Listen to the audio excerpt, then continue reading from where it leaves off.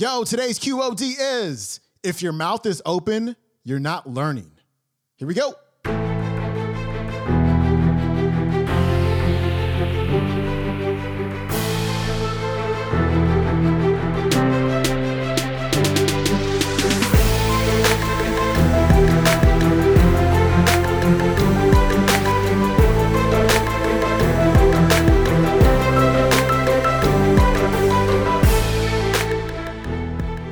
Welcome back to the Quote of the Day Show. I'm your host, Sean Croxton of SeanCroxton.com. Today, you are going to learn yet another incredibly important life skill as Celeste Headlee shares her 10 best tips for becoming a much better conversationalist. Here's Celeste. All right, I want to see a show of hands. How many of you have ever unfriended someone on Facebook because they said something offensive about politics or religion, childcare, food? And how many of you know at least one person that you avoid because you just don't want to talk to them?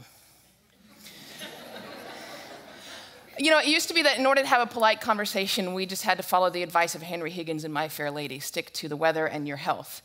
But these days, with climate change and anti-vaxxing, those subjects are not safe either. So this world that we live in, this world in which every conversation has the potential to devolve into an argument where our politicians can't speak to one another and where even the most trivial of issues have someone fighting both passionately for it and against it, it's not normal. Pew Research did a study of 10,000 American adults, and they found that at this moment, we are more polarized, we are more divided than we ever have been in history. We're less likely to compromise, which means we're not listening to each other, and we make decisions about where to live, who to marry, and even who our friends are going to be based on what we already believe. Again, that means we're not listening to each other. A conversation requires a balance between talking and listening, and somewhere along the way, we lost that balance. Now, part of that is due to technology, the smartphones that you all either have in your hands or close enough that you could grab them really quickly. According to Pew Research, about a third of American teenagers send more than 100 texts a day. And many of them, almost most of them, are more likely to text their friends than they are to talk to them face to face. There's this great piece in The Atlantic. It was written by a high school teacher named Paul Barnwell. And he gave his kids a communication project. He wanted to teach them how to speak on a specific subject without using notes. And he said this, I came to realize that conversational competence might be the single most overlooked skill we fail to teach. Kids spend hours each day engaging with ideas and each other through screens, but rarely do they have an opportunity to hone their interpersonal communication skills. It might sound like a funny question, but we have to ask ourselves, is there any 21st century skill more important than being able to sustain coherent, confident conversation? Now, I make my living talking to people. Nobel Prize winners, truck drivers, billionaires, kindergarten teachers, heads of state, plumbers. I talk to people that I like. I talk to people that I don't like. I talk to some people that I disagree with deeply on a personal level, but I still have a great conversation with them. So I'd like to spend the next 10 minutes or so teaching you how to talk and how to listen. Many of you have already heard a lot of advice on this. Things like look the person in the eye, think of interesting topics to discuss in advance, nod and smile to show that you're paying attention. Repeat back what you just heard or summarize it. So I want you to forget all of that. It is crap. There is no reason to learn how to show you're paying attention if you are, in fact, paying attention.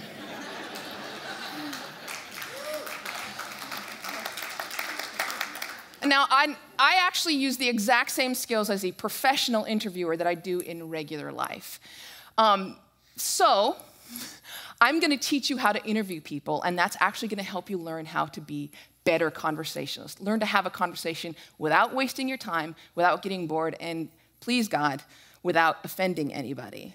We've all had really great conversations. We've had them before. We know what it's like. The kind of conversation where you walk away feeling engaged and inspired, or where you feel like you've made a real connection or you've been perfectly understood. There is no reason why most of your interactions can't be like that. So I have 10 basic rules. I'm going to walk you through all of them. But honestly, if you just choose one of them and master it, you're already going to enjoy better conversations. Number 1, don't multitask. And I don't mean just set down your cell phone or your tablet or your car keys or whatever's in your hand. I mean, be present. Be in that moment.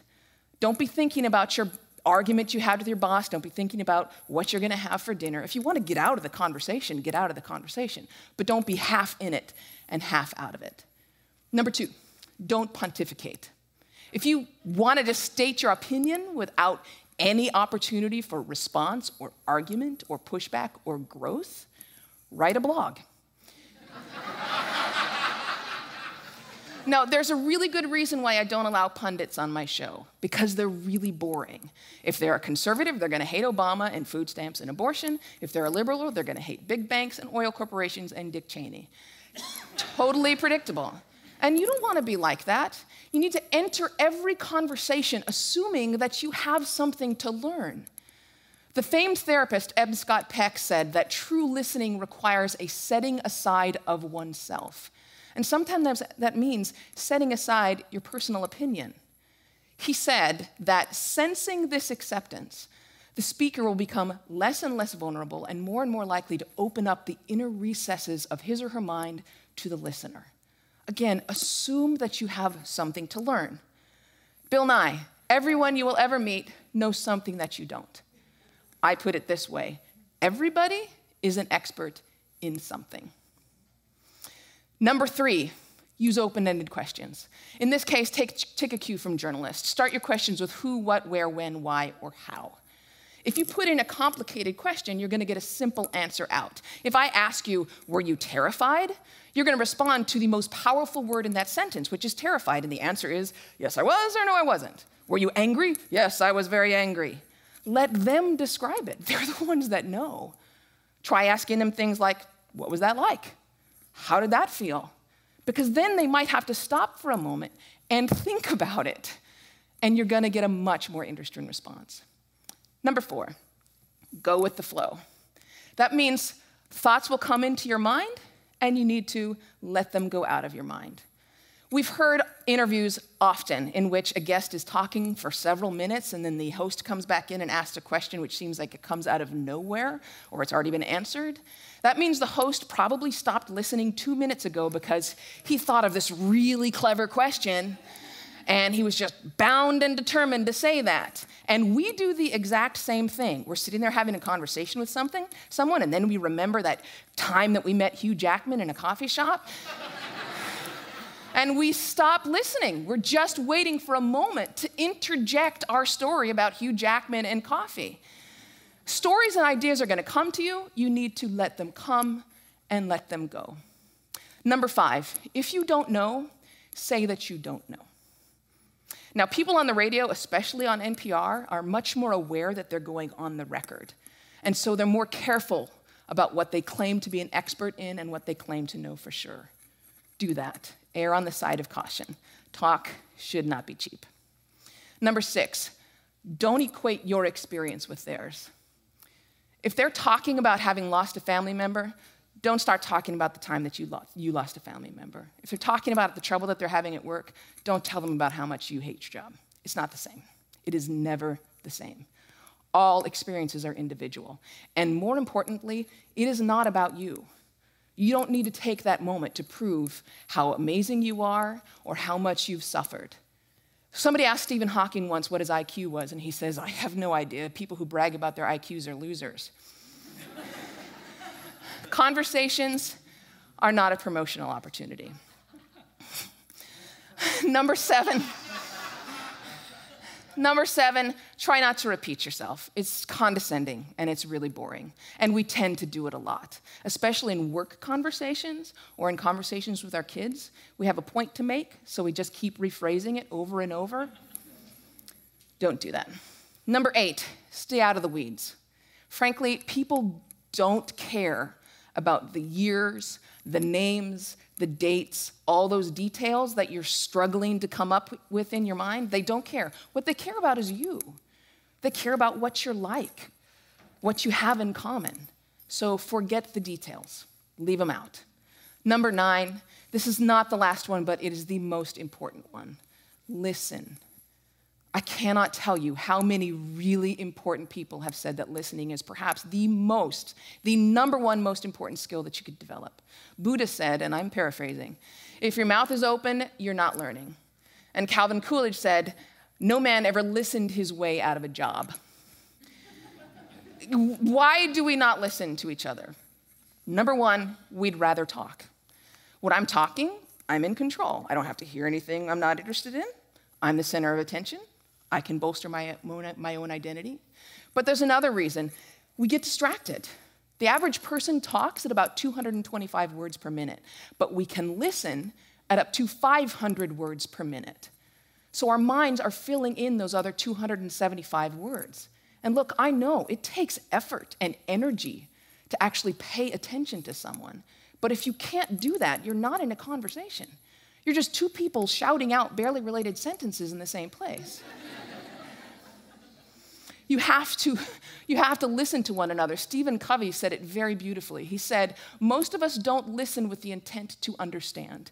We listen with the intent to reply. One more rule, and number 10, and it's this one. Be brief.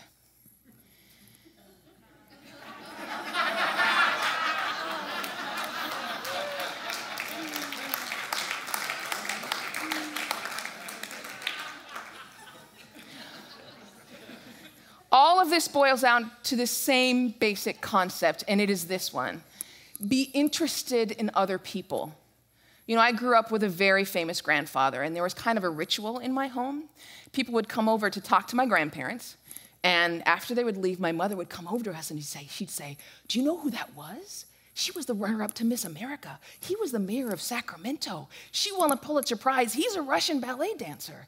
And I kind of grew up assuming everyone has some hidden amazing thing about them. And honestly, I think it's what makes me a better host. I keep my mouth shut as often as I possibly can. I keep my mind open, and I'm always prepared to be amazed, and I'm never disappointed. You do the same thing. Go out, talk to people, listen to people, and most importantly, be prepared to be amazed. Thanks. All right, that was Celeste Headlee. Her website is celesteheadlee.com. Pick up her latest book, We Need to Talk, How to Have Conversations That Matter, in the QOD bookstore at qodbooks.com. And if you want to watch today's entire talk, it is on YouTube. Look up How to Have a Good Conversation, Celeste Headlee, TEDx Creative Coast. That is it for me. I will see you tomorrow. Have a great day. I'm out. Peace.